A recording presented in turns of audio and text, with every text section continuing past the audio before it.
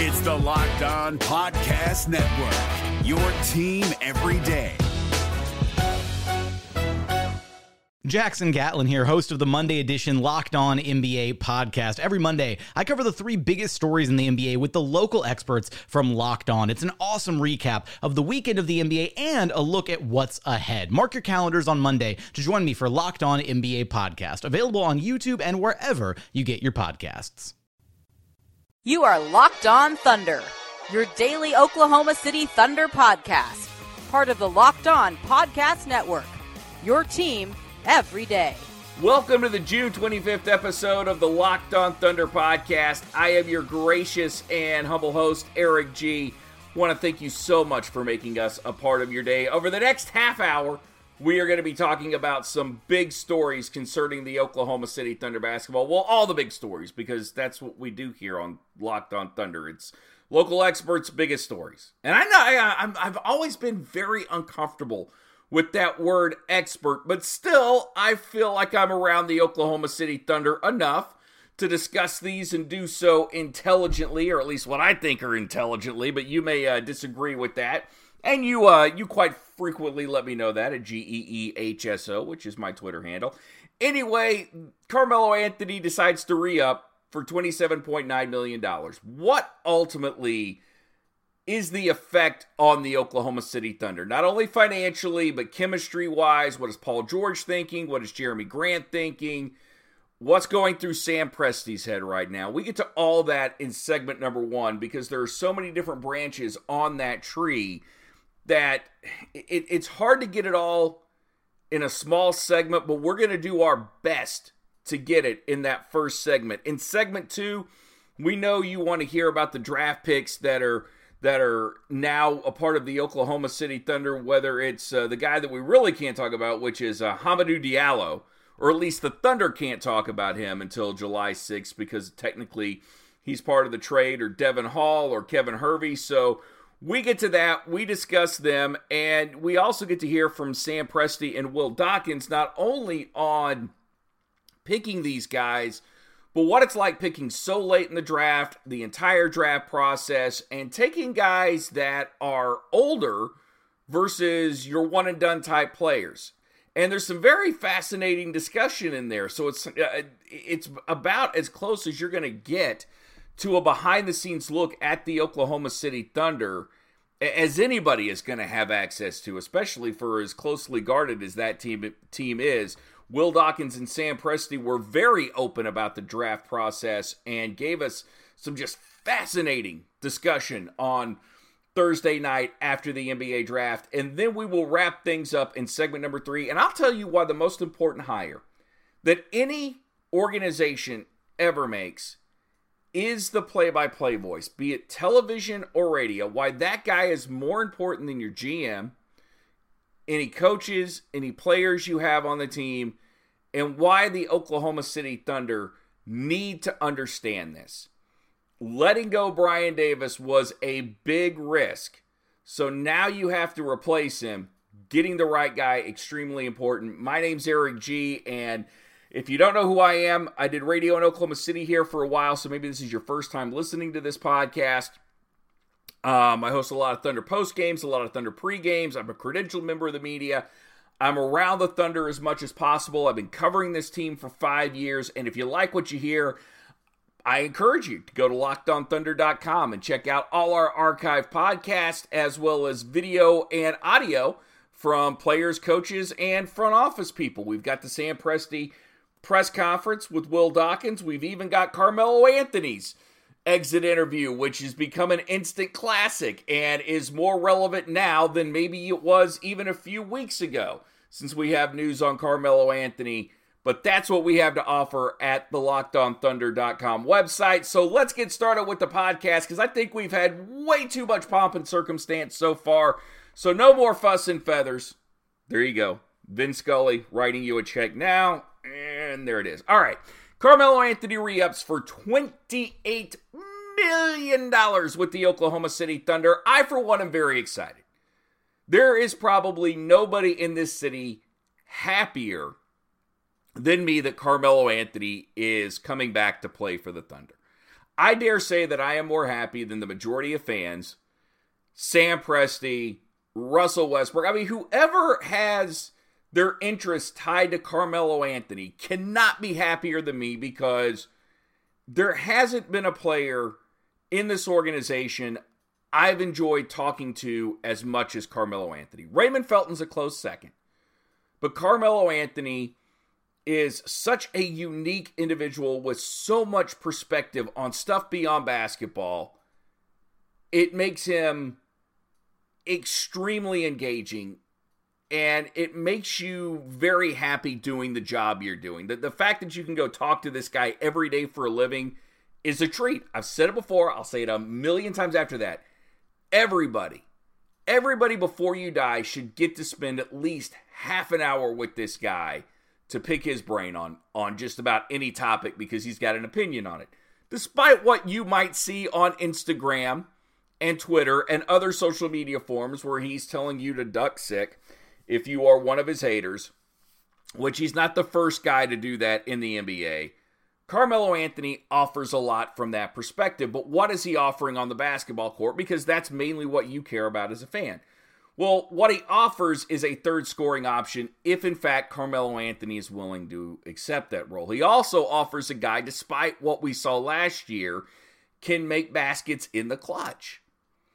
He offers locker room solaceness. He offers that calming factor that the Thunder so desperately need when you have a personality like Russell Westbrook, who has absolutely zero qualms telling guys how they feel, demanding, not just expecting, but demanding of players that they play at an extremely high level. Russ can play bad cop. Carmelo Anthony can play good cop. It's a good thing that he's coming back to Oklahoma City. If, and only if, Carmelo Anthony can accept that role. And we know all too well from these comments that Carmelo Anthony was not happy in Oklahoma City this past year. All year, the Thunder, Billy, players around the team talk about how much you sacrifice. And I guess it's kind of two parts. Going into next year, with all the sacrifices you've made, are you willing to, if they come to you, say, like, sacrifice the salary you're making, you know, maybe restructure what you're doing and spread it out over a certain amount of years, or are you willing to sacrifice playing time and or even a possible bench role? Yeah, I'm not sacrificing no bench role, so that's out the question. As far as sacrificing, I don't even like to talk about finances and the economics of the game of basketball. When that time will come. Like, if and when, we have to sit down and talk about what's the future and, ideas and situations, then that time will come. I honestly don't even feel comfortable sitting here talking about money in basketball, and because at the end of the day, yeah, we all play, and we in this game to take care of our family and make money and make the most money that you could possibly make. But that's already done. Those contracts are already guaranteed. Like, that's going to happen. I think for me, my focus would be on kind of figuring out what I want out of the rest of my career, what I want in my future. What am I willing to accept, and if I'm willing to accept that at all. I think everybody knows that I've sacrificed kind of damn near everything. Family, moving here by myself, sacrifice my game for the sake of the team,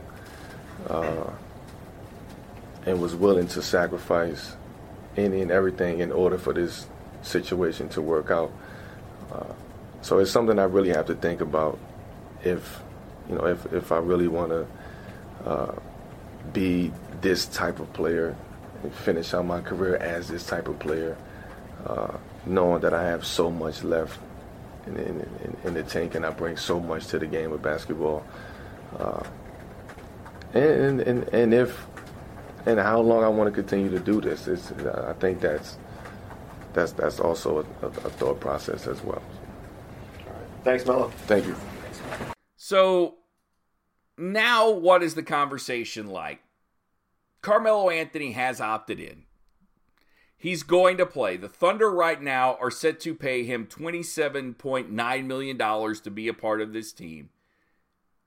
And Carmelo Anthony has made it known to anyone that'll listen that he's not going to be just a third option. He's not going to be just some schlep that comes off the bench. He's sacrificed a lot, and he's expecting that if this team is going to have success, he's going to be an integral part of this.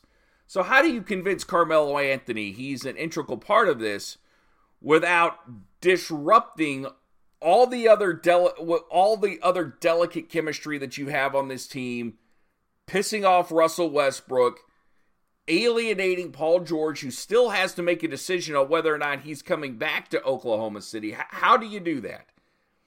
Well, I'm not sure you can do that. This isn't just one of those answers where you can say, okay, Carmelo, now that you've accepted this $28 million and you're obviously going to be a part of this team, here's the role you're going to take. No, you're still going to have to convince him. And I don't know that the Thunder can do that. I don't think a GM and Billy Donovan, I don't think Sam Presti and Billy Donovan can convince Carmelo Anthony that in a, air quotes, a diminished role in his mind is beneficial to the team and beneficial to him. He's not the guy they're not the guys to do it. I'm not even sure Russell Westbrook and Paul George can do it. The only people that can really convince Carmelo Anthony that being the third, and I know some people are saying the fourth option because I guess your three options, if you come back with that starting five that you did last year, Russ, PG, Steven Adams are your first three scoring options, and Carmelo Anthony is your fourth. But we've seen how the Thunder use Steven Adams, which is they feed him early and then they go away from him late. And theoretically, that should open up Carmelo Anthony to make wide open threes, especially when you're having to account for as many guys on the floor as the Thunder can make you account for offensively.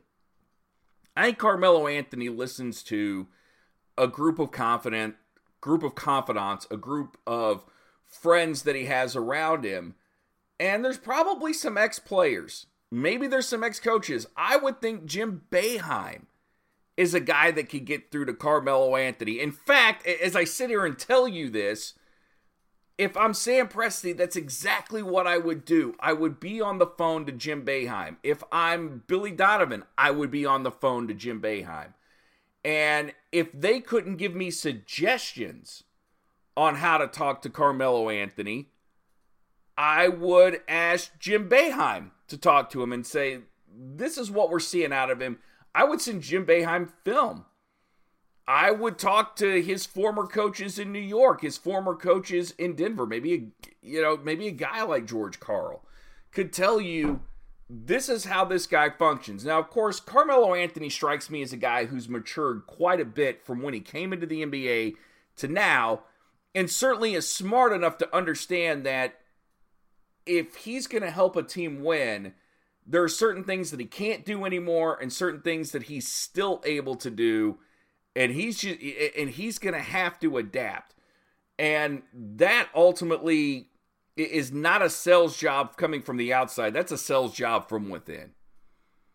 And Carmelo Anthony has to get his mind right, wrap his head around the situation of, okay, this is what I have to do. Like, if I'm going to be successful, this is ultimately what I'm dealing with from now on. And it's something that Sam Presti talked about, discussed, and was probably more open about than we've ever heard him be when concerning business with the Oklahoma City Thunder that they would like to keep behind closed doors.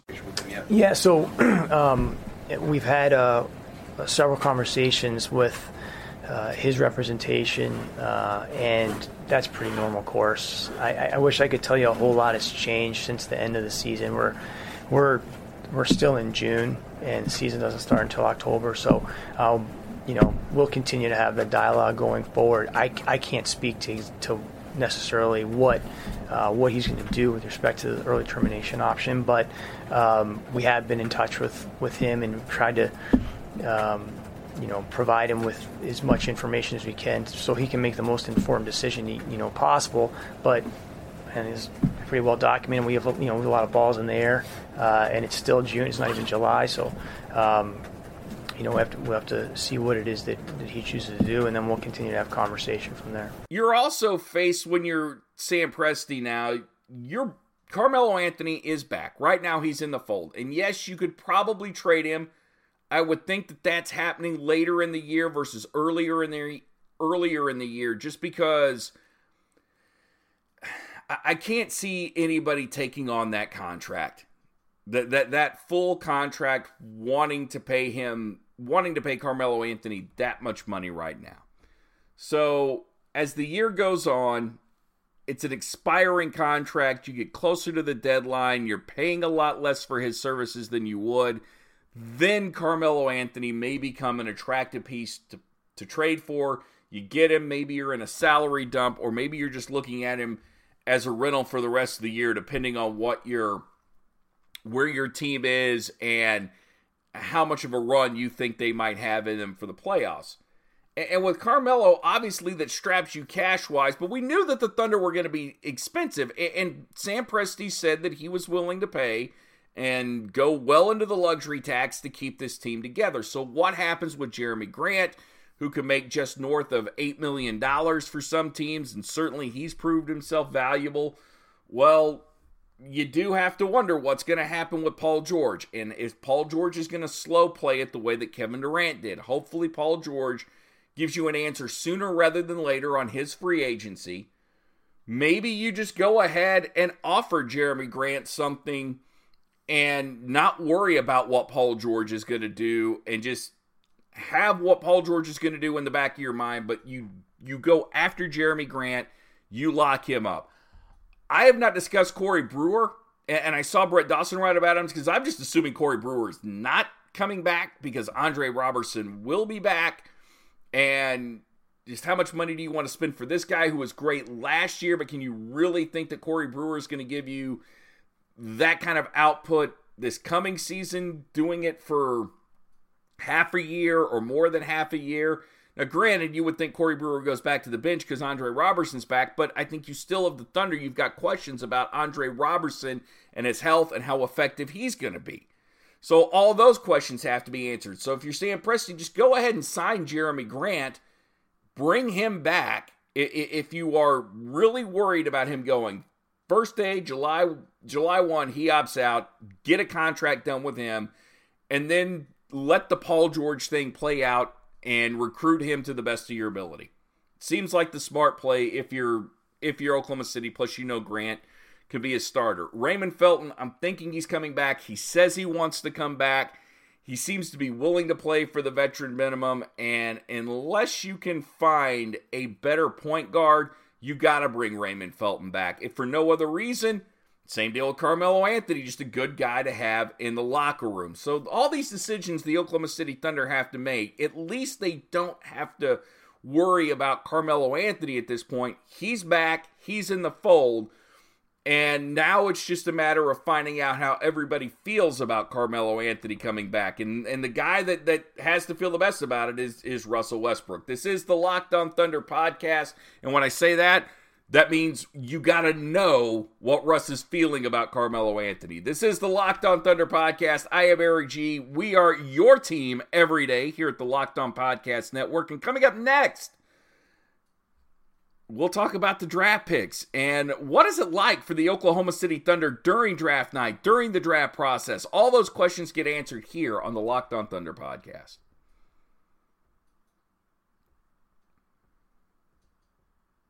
The NBA playoffs are right around the corner, and Locked On NBA is here daily to keep you caught up with all the late season drama. Every Monday, Jackson Gatlin rounds up the 3 biggest stories around the league, helping to break down the NBA playoffs. Mark your calendars to listen to Locked On NBA every Monday to be up to date. Locked On NBA, available on YouTube and wherever you get podcasts. Part of the Locked On Podcast Network, your team every day. Draft night came and went last Thursday, and at some point, I've got to take you inside to what it was like Thursday night into Friday morning, waiting for Sam Presti, waiting an hour after they told us he was on his way to come in and do a press conference with the media here in Oklahoma City. And honestly, I think we need to get more of our money's worth if we're going to wait that long. Sam Presti needs to make a better intro. He's good. He's been great. The last two press conferences, Sam has been great with info, but I want a little bit more entertainment value if I'm going to have to wait that long. All right, that's just me being a whiny media guy. And I promise I won't do that again the rest of the podcast. Maybe I will. Anyway, the draft is done. It's over with. The Oklahoma City Thunder have 3 new players. One, they've got Hamidou Diallo out of Kentucky, who we'll hear more about once he is officially traded to the Oklahoma City Thunder via the Brooklyn Nets / Charlotte Hornets.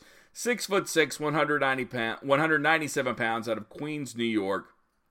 10 points, about 4 rebounds per game in about 25 minutes. And you've got Devin Hall, who was out of Virginia Beach. And then the guy I'm probably most excited about out of UTA is Kevin Hervey, but Kevin Hervey's a guy that's actually torn both his ACLs. It's hard for me to get too excited about these guys or feel like talking about them all that much because I don't see them making that big of an impact on the Thunder this season. And if they do, 1, it's a miracle, and 2, it probably states that this team didn't perform up to its expectations.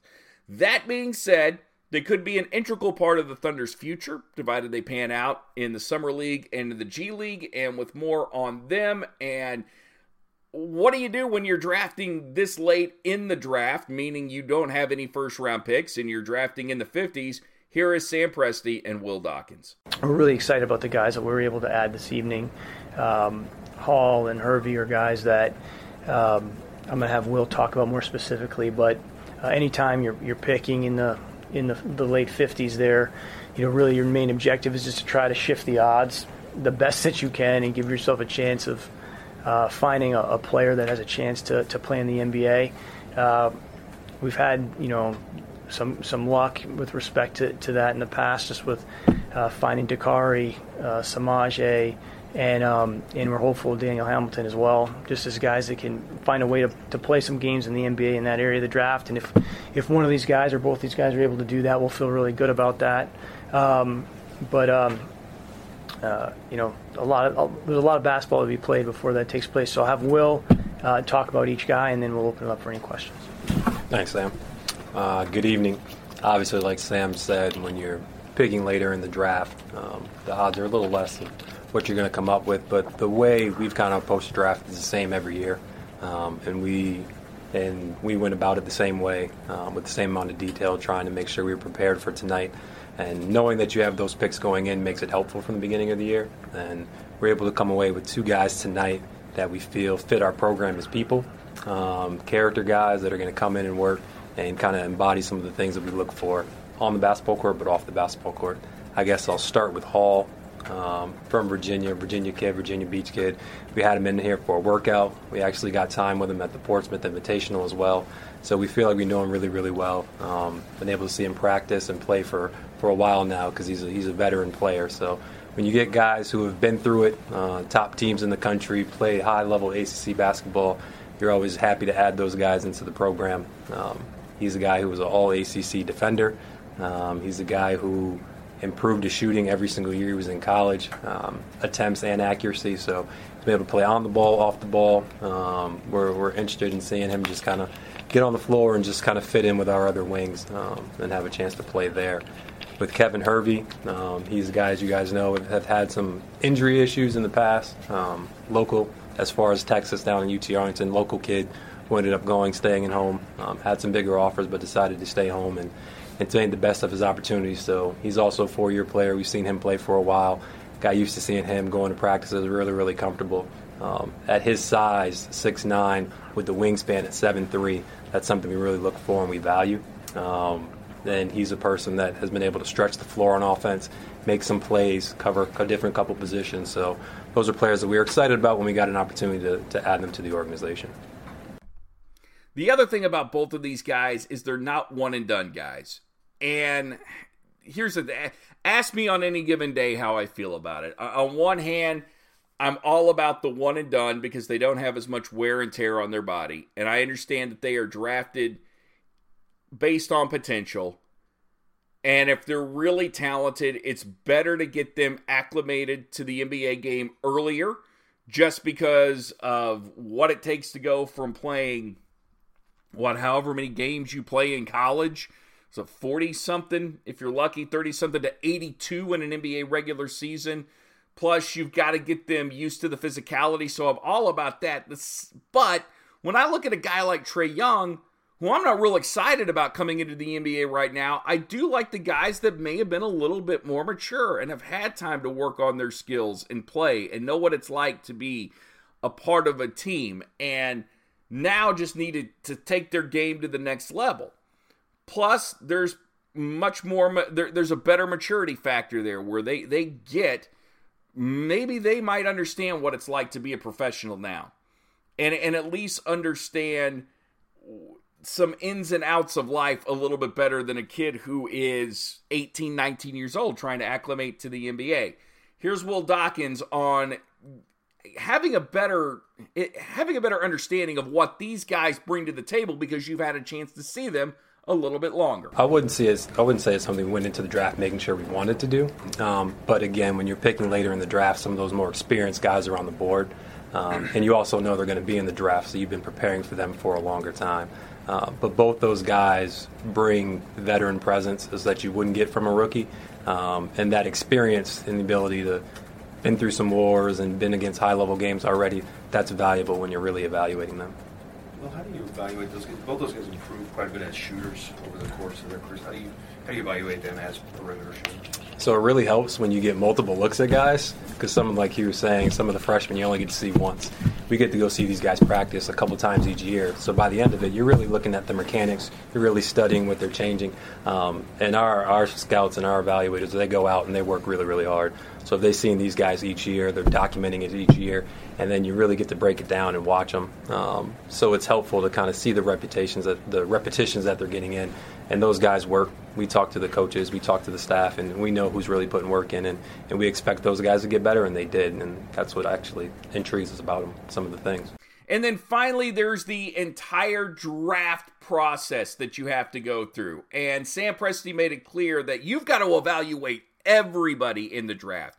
Even when you are picking as late as the Thunder are, you still have to evaluate guys like Michael Porter Jr. and Trae Young and Mo Bamba because you never know what might fall to you or what might happen that night if somebody's going to call you with a proposed trade, so you have to be ready for that. Sam Presti, Will Dawkins on what it's like for the Oklahoma City Thunder, not only on draft night, but from kind of the beginning to the never-ending process that the draft is. Yeah. What is a wheel? Just spin that sucker. Really? Pretty much just throw darts at the board. No. Actually, probably work just as well. It's a long process, like Sam talked about.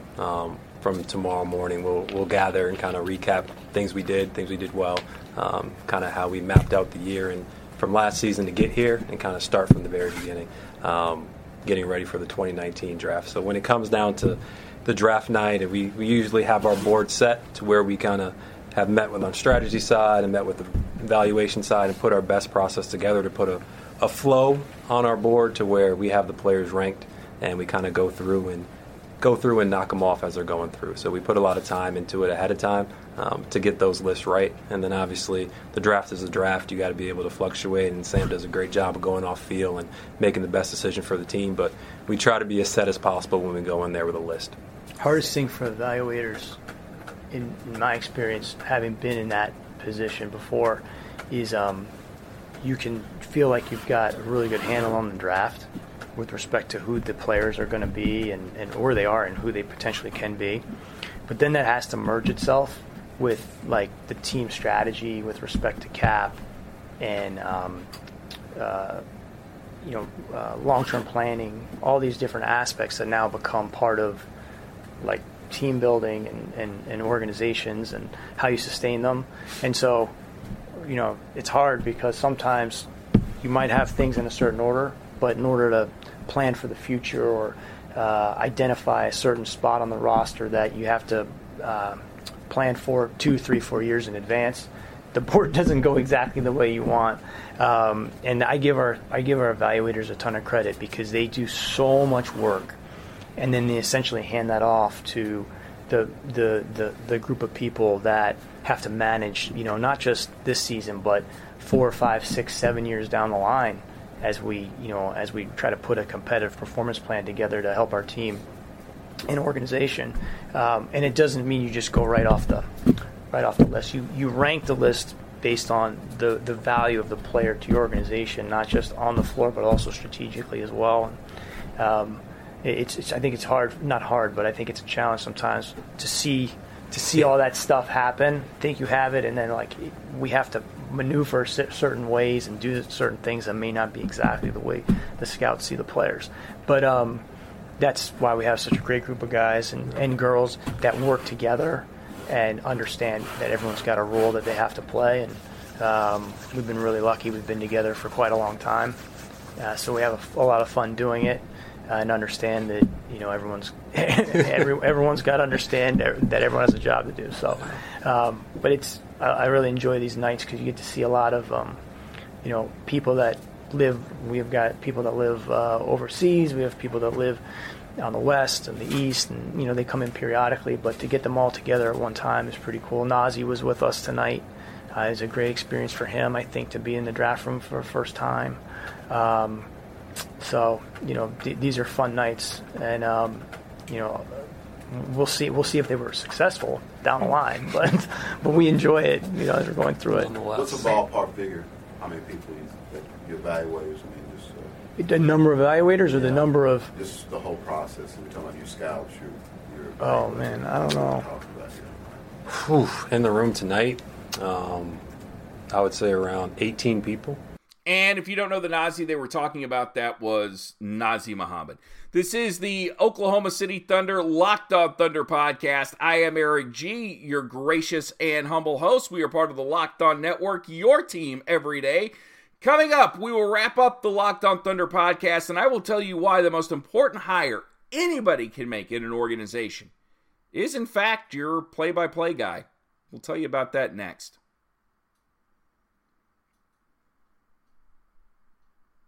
The NBA playoffs are right around the corner, and Locked On NBA is here daily to keep you caught up with all the late season drama. Every Monday, Jackson Gatlin rounds up the 3 biggest stories around the league, helping to break down the NBA playoffs. Mark your calendars to listen to Locked On NBA every Monday to be up to date. Locked On NBA, available on YouTube and wherever you get podcasts. Part of the Locked On Podcast Network, your team every day. The most important decision that the Oklahoma City Thunder will make here in the next few weeks is not re-signing Paul George, not re-signing Jeremy Grant, or what to do with Carmelo Anthony. It's who's going to be the next play-by-play guy of this team. Who's going to be the TV voice of the Oklahoma City Thunder? And when athletes hear that, they freak out. Well, it's got to be the players. The play-by-play guy has got to be able to talk about the players. They have to be on the court or on the field for them to describe something. True. But the athletes aren't relating to the fan. The athletes aren't telling the story. And when you think about any great moment, just any great moment that happened with the Boston Celtics, there's always a Johnny Most call to go along with it. You can YouTube it now, and I will not impersonate it because I cannot do it justice.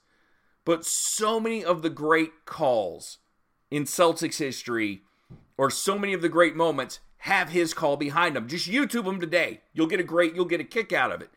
People call Johnny Most a homer, but he represented how Boston fans felt. Giants win the pennant. And Bobby Thompson's shot heard round the world. That's what we remember the most about that home run. A great example of this is David Locke, who runs the Locked On Podcast Network. When him and I did a podcast together, and I'll admit, I was completely out of my depth trying to deal with numbers and analytics and stuff that David is very good at. I got so many social media responses from Utah Jazz fans that loved seeing me get shredded. It told me that David was their guy, that David had their back. That's what they believed. The play-by-play guy relates to the fans in a one-on-one relationship, both on the mic and off. You're a play-by-play guy. When a fan meets you, you have to be able to talk to them as if you've known that person forever because they feel like they've known you forever. And in a lot of cases, think about Vin Scully for a second. Vin Scully, longtime voice of the Dodgers, started off in Brooklyn, moved with them to Los Angeles. Vin Scully is the Los Angeles Dodgers. He is more integral to their history than Tommy Lasorda ever will be. And that's not to diminish Tommy Lasorda's role, but Vin Scully is that one person that the fans relied on for so long to get them through good seasons, great seasons, and bad seasons. Harry Caray. Harry Caray may be the most beloved member of the Chicago Cubs organization, and Jack Brickhouse right behind him. Joe Buck with the Cardinals. Michael Kay with the New York Yankees. I'd even say John Sterling. John Sterling interacted a lot. John Sterling's a great guy, by the way. John Sterling's one of those guys. If you ever have a chance to meet him. John Sterling's a great guy. But so often, they are there longer than anybody else in the organization, and they go through all the changes, and they can tell you not only about everything going on in the present, but with the past, and they can relate it. And they can relate it to you. And that's why whoever the Thunder decide that they're going to hire doesn't necessarily need to be just a reflection of what the organization wants them to be, and I understand that that's what a lot of teams want right now, but they need to be a reflection of the fans. So whoever that is, the fans come first. And every great play-by-play person will tell you that. It's all about the fans. It's not about them. Brian Davis was that guy. And whoever the Thunder hire next also needs to understand it's fans first, storytelling second, and then you're somewhere down the line 10th or so, if you're making your hierarchy of how a play-by-play guy is supposed to be. That's why I will watch with great interest this hire and this move more than any that the Thunder will make this year. That wraps up this episode of the Locked On Thunder podcast. I'm Eric G. saying ELE, everybody love everybody, and peace, love, and Thunder up. You are Locked On Thunder, your daily Oklahoma City Thunder podcast. Part of the Locked On Podcast Network. Your team every day. Hey, Prime members, you can listen to this Locked On podcast ad-free on Amazon Music. Download the Amazon Music app today.